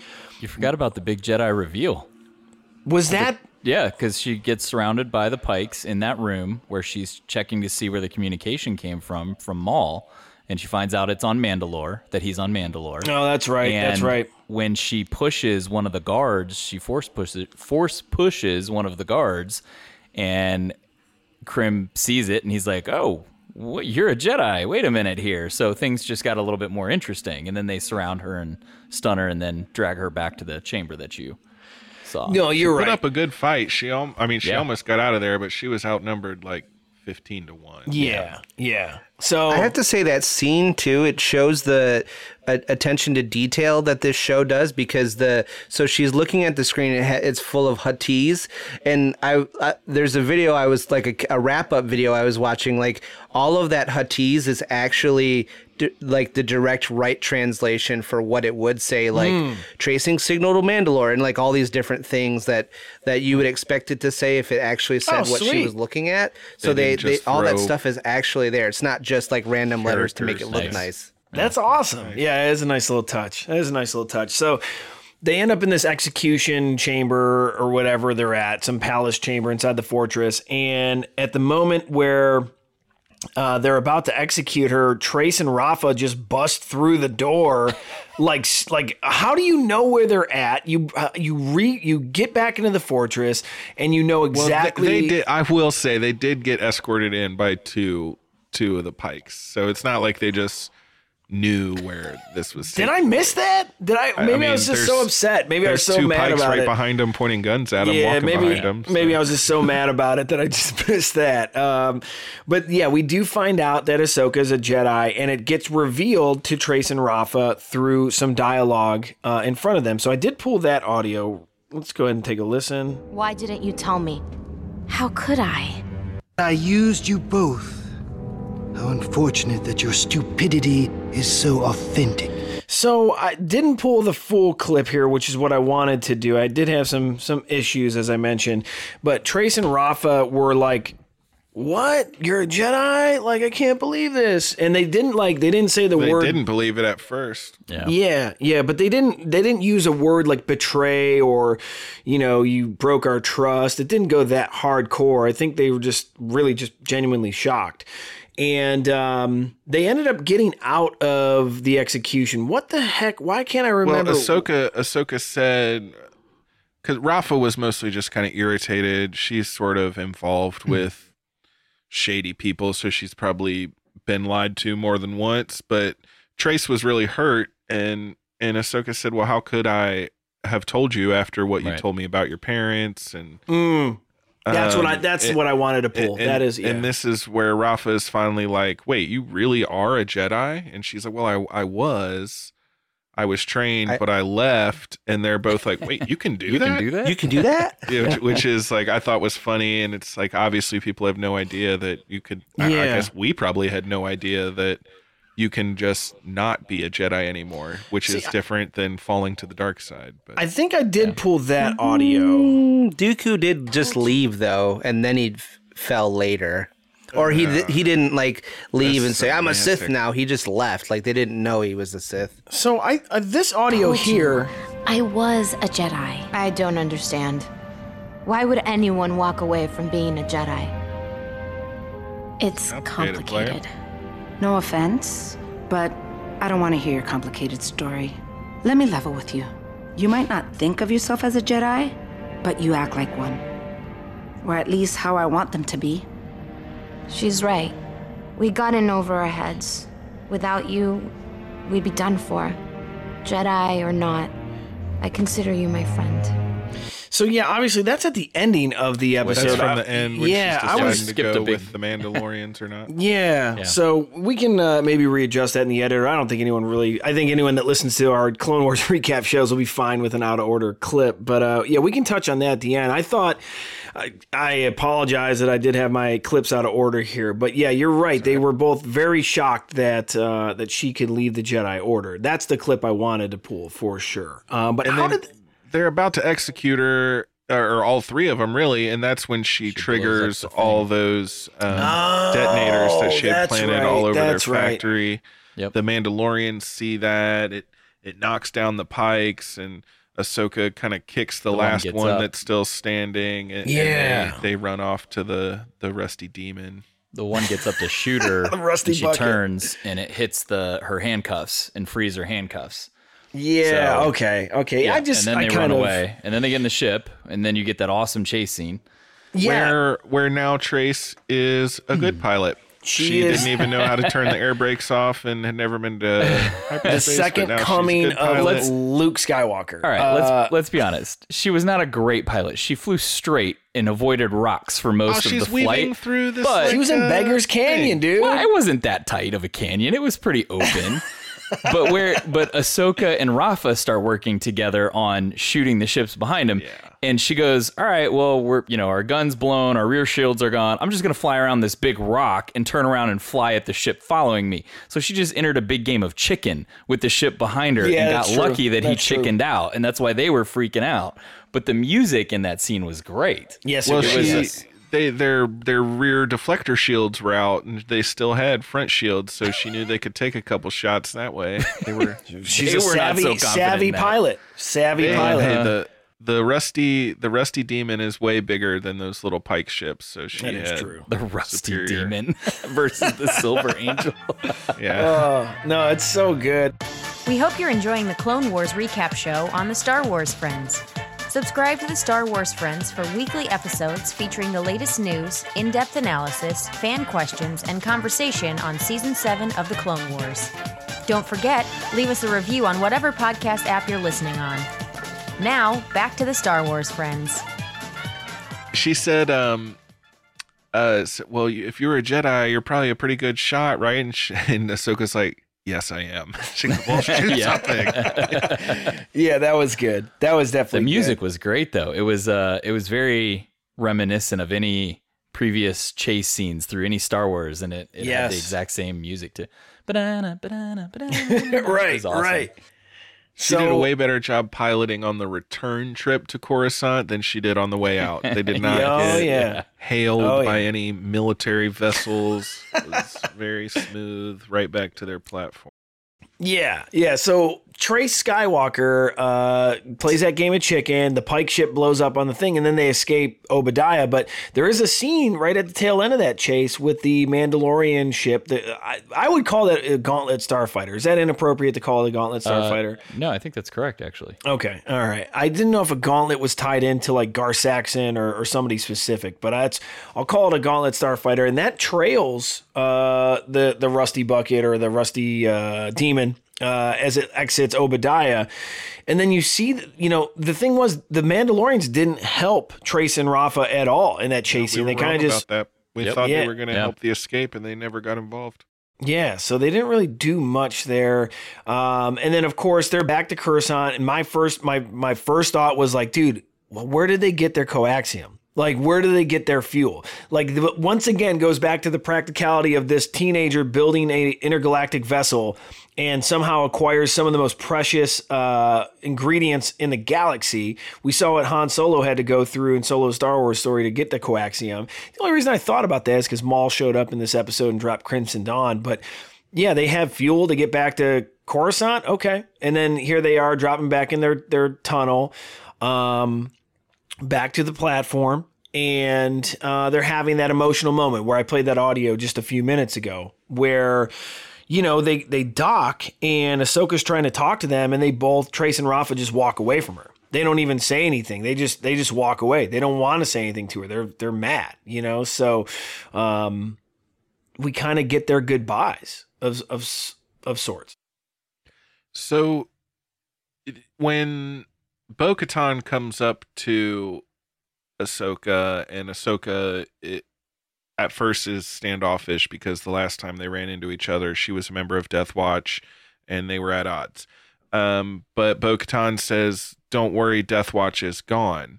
And do any of you who have read the Son of Dathomir comics, I've only got the very first issue. I haven't read the whole thing yet. So do they explain, because I know some of the Mandalorians after Maul beheaded Pre Vizsla were still following him, and they put the little Maul horns on their helmets and they painted their armor and stuff. So were they just not going by Death Watch anymore at that point, or what does she mean when she says Death Watch is gone? Does anybody know? I don't. It's been many years since I read the Son of Dathomir comics, and it's on my list to repurchase. I've sold them a while back, and I don't have a good answer for that. Josh, are you savvy on that at all? You're probably more up to date than I am on that. I think once he actually takes control and they break away, they're just part of his organization instead of having their own thing anymore. So, because like for instance, that Rook cast, who's like the leader of his Mandalorian commandos, it just says that she's a member of the Shadow Collective. It doesn't say that anything about Death Watch. Okay, so I guess when that happened, when Maul fought pre-Vizsla for the Darksaber. Basically, at that point, Death Watch was no more, and the people who went with Bo-Katan are now the Night Owls, and they're fighting to restore Mandalore to the Mandalorians, and the ones who chose to side with Maul are just his personal Mandalorian commandos / part of his criminal organization in general. Yes. Okay. You know what I was thinking too? This like knowing when the split is kind of helps us place where Din Djarin's like foundlingness happens, because those Mandos were still Death Watch. Because they have the Death Watch. Like, you know, because we have all of the Mandos we see in this episode have like the symbol on their shoulder plates, which actually Ryloth Relics has a coin out now with that symbol on it. So just FYI. Yeah, no, you're right, yeah. And they have a 332nd Legion one coming out soon too. Oh, hell yeah. Anyway, yeah. sorry. No, that's great. So, Son of Dathomir, let's pick that up if we can. I know the books are wildly expensive on Evil Bay right now, so I did do a pre-check before the show today. It just seems like it's a hot commodity item more than normal. Those books are generally more expensive than other Star Wars books, but I would love to reread that now. I didn't even have the foresight. Probably look into picking up a trade paperback. There you go. It's probably around $40 for that, actually. You might be able to find a digital version of it for way less expensive, but I do like the physical versions. But I did check. Now that I know where this is leading, I just didn't have the foresight to buy that book before this art came out. Now it's a hot thing. But yeah, those Mandos show up pretty silently and quickly after they get off the Rusty Demon, and they just go right to the throat. Like, yo, dude, like, we know you're a Jedi. Like, I'm Bo-Katan. What up? And he's like, she says, Death Watch is no more. We have a common enemy. I loved it. I love that whole dialogue scene. I love that she took her helmet off to show Ahsoka, like, yo, it's me. You know, yeah, obviously we know the history with Obi-Wan and Satine and all that. So I think Ahsoka's really tied into that, and that emotionally. Not the way. Yeah. It's not the way yet. Yeah. But it's good to let her know that who she is, you know, and Ahsoka can build that trust. But she's like, yo, we got 5 minutes to figure this out. Now, what was crazy was there was that line where Ahsoka was kind of hesitant on going with the Mandalorians, and then either Trace or Rafa was like, well, what do you think the problem is? Are you going to be led back to the Jedi? And Ahsoka said something to the effect of, yes, that's what I'm afraid of, you know? Mm-hmm. So she is reluctantly joining the Mandalorians. She says, if I go down this path, I'm afraid where it might lead. That's it. Back to the Jedi, you mean? And she says, yes. Yes, good call. So, interesting. I love that line. It's the reluctant hero. And now she's being to put her in this credit, role. Rafa says, go. It's what you're meant to do. Yeah, well, Rafa also wanted her out of her push her business so along. she can keep running that Calrissian laundromat, money front, whatever she's got going on. But no, you're right. Rafa did not end up with the pure heart of gold or the hero's tale that I expected. Although I will say that her journey ended up better than I was hoping for that character. I still don't like Rafa as a character, but yeah, I mean, the whole goodbye, and they'd set up for future tales if they wanted to. Ahsoka left her junky old bike named Trash at the dock, so if she wants to come back and pick that thing up, she can go hang out with the Martez sisters and have some cocktails or kick back and do some things. I don't know, whatever they do, but you know, so they did set that up so Ahsoka might come back for the Martez sisters at some point. Is there any... Oh, and I guess it goes without saying, Ahsoka joined the Mandalorians, got in the Gauntlet Starfighter, and left Coruscant to go presumably back to Mandalore or recruit troops to fight this battle without the Republic knowing. She's not going to go straight back to Mandalore because we know she's going to be on a hologram where she sees Obi-Wan and Anakin, and we know she's going to get those blue lightsabers that were in the trailer, and we know she's going to get the 332nd, and that's all... I assume either going to take place on Coruscant or in orbit above Coruscant. Wild. I cannot wait. It's probably going to happen Friday. All right, so before we get to that, is there anything else anyone wanted to cover from this episode that we didn't hit? Again, I thought the music was great in this episode. Again, the callback to the chase, the some of the older music that was kind of pumped in there, the flute fife music when Ahsoka was running around and kind of checking the comm link history. I thought that was great. And then some of the quieter moments, I thought the music that paired with this episode was really, really good. Yeah, good call. Anyone else have anything they want to add on this? Just excited for the next arc. There you go. Yeah. Well, let's get into it. How do you guys, before we get to the next arc, how do you rate this arc, this Spice Girls arc? How do you feel about it?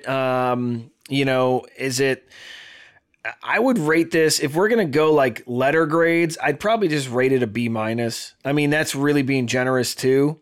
And the B- is just for the Ahsoka story progression. But I will say that a lot of my weight on this rating is due to the Kessel sequence, the inclusion of different species of aliens, the inclusion of those Tongs, of course, because that's super funny. I think that the environments, the animation, the sound, as you were just talking about, Justin, was exceptional. But for the most part, I mean, you subtract the Martez sisters, and for me, it's a much more enjoyable arc. You condense it down to 3 episodes rather than 4 episodes. It's a much tighter, better storytelling arc. But the Mandalorians add some flavor to it for me. So I would give it a B- just for all the, outside the Ahsoka story progression, the ancillary items, the backgrounds, the sub characters. But really what hurt it for me was the Martez sisters. What about you guys? Have you even thought about rating this at all, or? It's in the top 3 of the arcs of this season. It's in the top 3. Good answer. I don't know. I mean, we saw that in the first 4 episodes, right? With the Bad Batch, we felt there was like one episode that they could have scrapped, yes, and just kept it at 3. And I think we saw the same thing here with the episode right before this one, that they probably could have condensed a lot of time. So it's almost like they put in another one to just fill more character development that we probably could have gotten in a shorter arc. But where would you rate it on a scale A to E or A to F? This particular episode, this arc, Spice Girls arc. A B. A B. Okay. I still had a problem with some of the dialogue and the delivery of the lines. When they're, I said this in the pre-show, when they're fighting on the platform and Trace had scared away the Toongs or tongues or whatever they are. She had scared him away with a pipe, and Rafa comes up behind and she swings at her, and Rafa stops the pipe, and then there's like a pause for 2 seconds, and then she's like, whoa, easy killer, whoa, or whatever it is. And I'm like, but there was such a gap in when she swings at her and when she stops the pipe, and when she delivers the line, that for me it was hard. I was like, it's not synced up real well for some reason, and it's not every character, and maybe it is because they're more actors and less voice actors, I don't know, but some of the polished delivery that you get with D. Bradley Baker in playing 5 troopers in one scene versus that I had a problem with, and it was through the whole arc, not just this episode. It was through the whole arc. So for me, it's like a B, I guess. B's good. Kyle, what about you? I'm probably going to give it a B too. I really enjoyed the character stuff for Ahsoka. Like I went into greater detail in the previous episodes, but I think it's a really good bridge from Clone Wars Padawan Ahsoka to Rebels Master Ahsoka. And I love Darth Maul. I love Mandalorians, and specifically Bo-Katan. So I really enjoyed that. I thought the 3rd episode was the best one. Really? Yeah, wow. I think so. I think it over this last one. Yeah, probably. I think it had more action. Okay. I think it was, this one had Darth Maul, and it had a little more stuff with the Mandos. So yeah, that was good too. But the 3rd one was the one where they had the cool chase scenes, and they were fighting up in the tower, and they did the escape, and the Goat Man, and I like that one. We saw the Goat guy, Jim Brewer. The reveal of the Mandalorians. I thought that stuff was all cool. But I agree. I'm actually a pretty big Elizabeth Rodriguez fan. I like most of the TV shows that she's been in, but her voice acting was not great. And I think people like Ashley Eckstein and Katie Sackhoff and Dee Bradley Baker and Sam Witwer and are so good. It made that even more evident. Yeah. And I thought the Martez sisters were not that interesting, and I think they served the purpose of these other characters developing. So I guess that wasn't really their point, but they're not characters I'll ever wish to really see again. Good. Like I don't need them to show up in any other ancillary materials. I was gonna say, you're not gonna have a petition out for a Black Series Trace figure or no, that's not for me. Okay. No. Okay. Josh, what's your final ranking, letter grade? I'll give it a B. Wow. I think okay. I didn't like the two new characters, but it's fun seeing Ahsoka and all the Maul and Mandalorian stuff. Yeah. But I feel like even rating it on that, it's kind of disingenuous because it's just me being excited for the next arc. Yeah. So it's kind of cool to see her do all those fight scenes without the lightsabers too. We don't get to see Jedi being like force pushing ninjas, which is kind of cool. But yeah.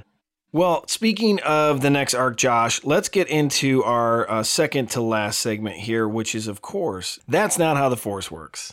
People are counting on us. The galaxy is counting on us. Solo, we'll figure it out. We'll use the Force. That's not how the Force works. Oh, really? You're cold? All right, so I think I only have one, with outside of the big, bold predictions of the Siege of Mandalore, the one goofy thing that I would love to see is Maul's syndicates come together and we get to see a Clone Wars animation version of Dryden Voss. We get to see that character in the Clone Wars fighting alongside Darth Maul and his other syndicates, and I think that would just be really cool to see that and kind of tack that in. It's not going to be a hard thing to do. You just do a different character design and throw them in there. But to really see, that come together and Maul fighting alongside them, whoever it may be. I mean, there might be who knows who is in these crime syndicates, but Dryden Voss would be one character I would like to see more of, just to once again tie into that Solo material. Maybe we can see Dryden use those blades again, those really crazy curved vibro blades. I think that would be really nice, but it would be a nice touchstone back to Solo, a Star Wars story. Now, we know this is going to go right in the Siege of Mandalore, and there's a lot of really heavy predictions we can make, but are there any other goofy predictions like a Dryden Voss showing up in there that any of you have thought of or want to see happen? I don't think there's anything that I've thought of or want to see. I think it's about to get a lot darker than... At least as far as we've said that for a long time, is Clone Wars is pretty dark even for an animated show that's supposed to be for kids. I mean, you saw it in this week's episode where Rafa drops the dude off the platform and commits murder. See ya, pal, and just drops him off. But then Mark Krim at one point he says, what does he say? He says, "I'll kill you, I'll kill her, I'll kill your family." It was kind of harsh for a kids show, and it's so I think it's about to get a little bit more... It's hard out in these streets, Justin. It's time the kids learn, man. It is.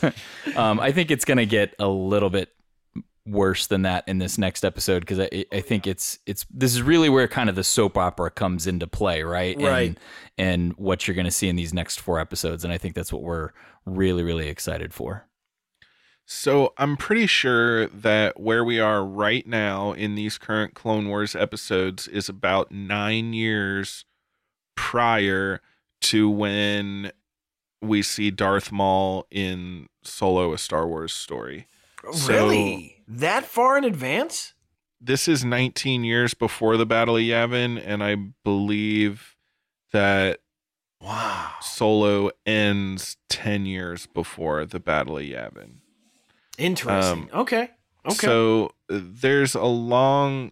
I'm not saying that means Dryden Voss isn't around by any means. Sure. Because for sure. Definitely could be, but I'm interested because obviously what that means to me is that Crimson Dawn exists for a long time. even after yes. Maul, we assume, is losing the Siege of Mandalore. We know he is because we read it in the Ahsoka book.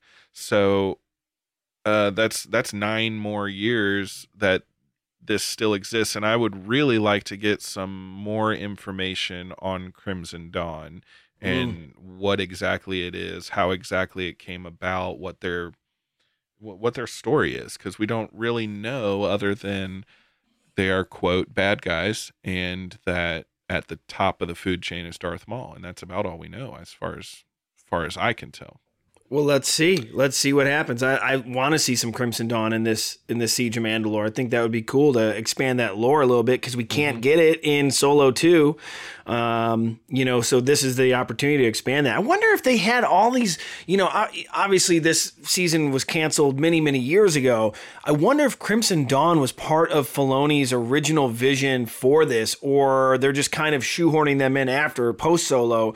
That would be fascinating to know if Filoni had this vision of Crimson Dawn all the way back in, 2012 or 20, when was this canceled? I'm inclined to say yes, just because if not, why would there be the change? Why wouldn't Crimson Dawn in Solo just have been the Shadow Collective? Right. Change Crimson Dawn to the Shadow Collective, and you don't have to change any other thing, and it still works unless there's a reason for it. And I like to think there's a reason. I hope there's a reason, and we just don't know it yet.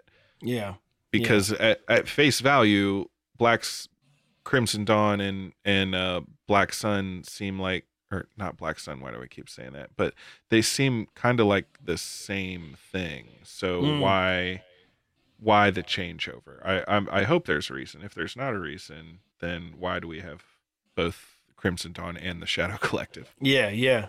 It's interesting to think about. Josh, do you have any predictions for the Siege of Mandalore arc?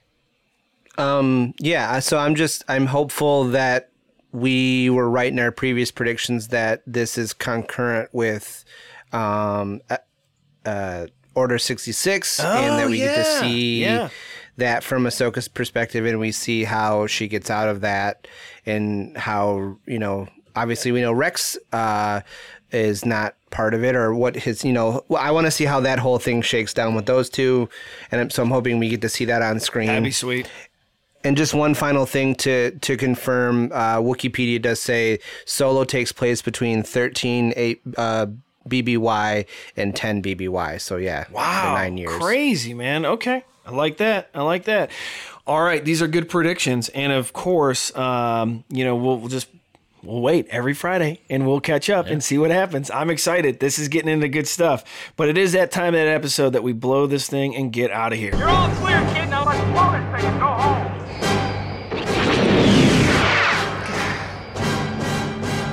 I got a really good feeling about this.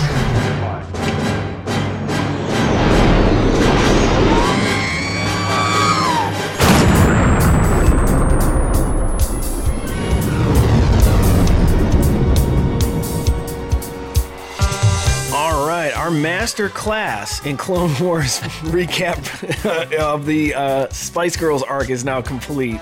So we can move on to some really heavy-hitting action that I hope that Star Wars fans across the world are excited to see.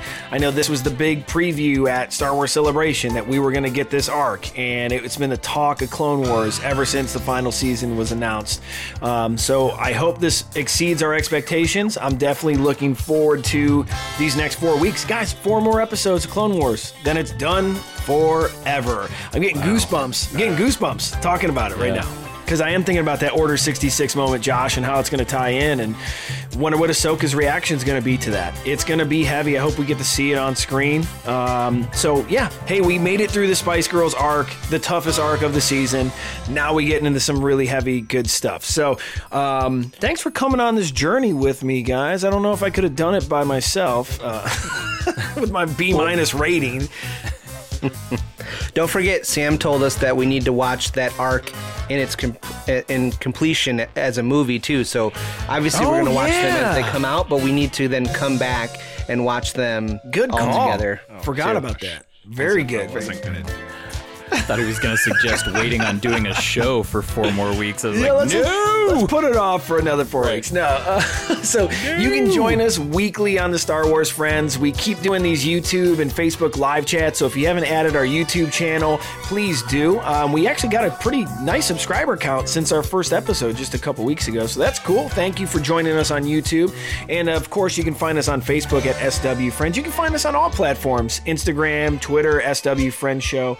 But yeah, please add us on Facebook and YouTube if you want to be part of the live chat crew. Hashtag live chat crew. Shout out to Rural Farm Boy who gets a lot of those folks assembled. So we are giving out prizes. We just gave out 3 prizes this past week. Hopefully we're going to have a Shopify store up soon that you can grab some of this Star Wars Friends swag. We'll have hoodies, t-shirts, all that good stuff available. And one of the designs, to stay positive, will be a charity donation shirt. So we're really looking forward to that. I want to give a shout out really to everyone that's kept it positive over this really dark time, including, my Star Wars friends on this show, and keeping this going and making sure that we have a voice to the community, and everyone that does share their thoughts and opinions with us. It's all about connectivity, and we appreciate all of our friends that have connected with us since we started this journey. We're very close to 1313 followers on Twitter, so once we get to that, I'll have a very cool prize giveaway. And then, of course, 2187. Once we get to 2187, I will have another prize giveaway. So we're getting there, man. It's fun. So that's my shout out to you guys on this show and to everyone in the community. Keeping me grounded and keeping me positive as much as possible. So who do you guys want to shout out? I want to shout out my John Williams 1%er apprentices, Sean Wars and Knights of Glen. If you want to join our Dark Alliance, you can hit us with the hashtag John Williams 1%er. And then don't forget about my other new hashtag Nunchuck Saber. Nunchuck Sabers! Oh, yeah, Kyle, you missed the Nunchuck Saber talk yesterday. It came back. Man. It came back. Again? Yes. Hilarious. Practical. Oh, my goodness. Kyle, Justin, who do you want to shout out? Just everybody out there, stay safe. I know on the live show on Saturday, I think it was Alessandro from Italy. So just want to stay safe, amico. It's rough over there. So you guys keep indoors, keep yourself healthy. Everybody do what you got to do. Yeah, I don't really have anyone to shout out again, but thanks to everybody that's listening. I think everybody should go, if you're not going to review our podcast, go review a podcast on Podchaser. They're I believe still doing their charitable donations. So while you're sitting at home, there's no reason you can't, take a couple minutes and do that. Good call. Good call. All right. Well, it is Easter Sunday here in America. Actually in the whole world, I guess. Everywhere. Yeah, whole world. And we some of us got some plans, so we're going to roll out to that. Hopefully you're spending time with your family as best you can. If you're Zooming with relatives you can't see in person, hopefully that's a good experience as best as possible. So you can follow the show at SW Friends Show on Instagram, Twitter, Facebook, pretty much all the social media sites. You can follow me at No One Is Chris. Josh Battle of Tanab on Instagram and Twitter. I'm Justin. You can find me at I Am the Bendu on Twitter. This is Kyle, and I am at KB_legend on Twitter and Instagram. Until next time, we're going to end this as we always do. May the Force be with you. Always. Later. Hey friends, don't forget to subscribe to the Star Wars Friends podcast and leave an awesome review on whichever podcast app you're listening on. Catch up on past episodes, fun interviews, and more at StarWarsFriends.com. Connect with the Star Wars Friends on social media at SW Friends Show on Twitter, Instagram, and Facebook. Email the show at show@StarWarsFriends.com. Thanks for listening, and as always, may the Force be with you.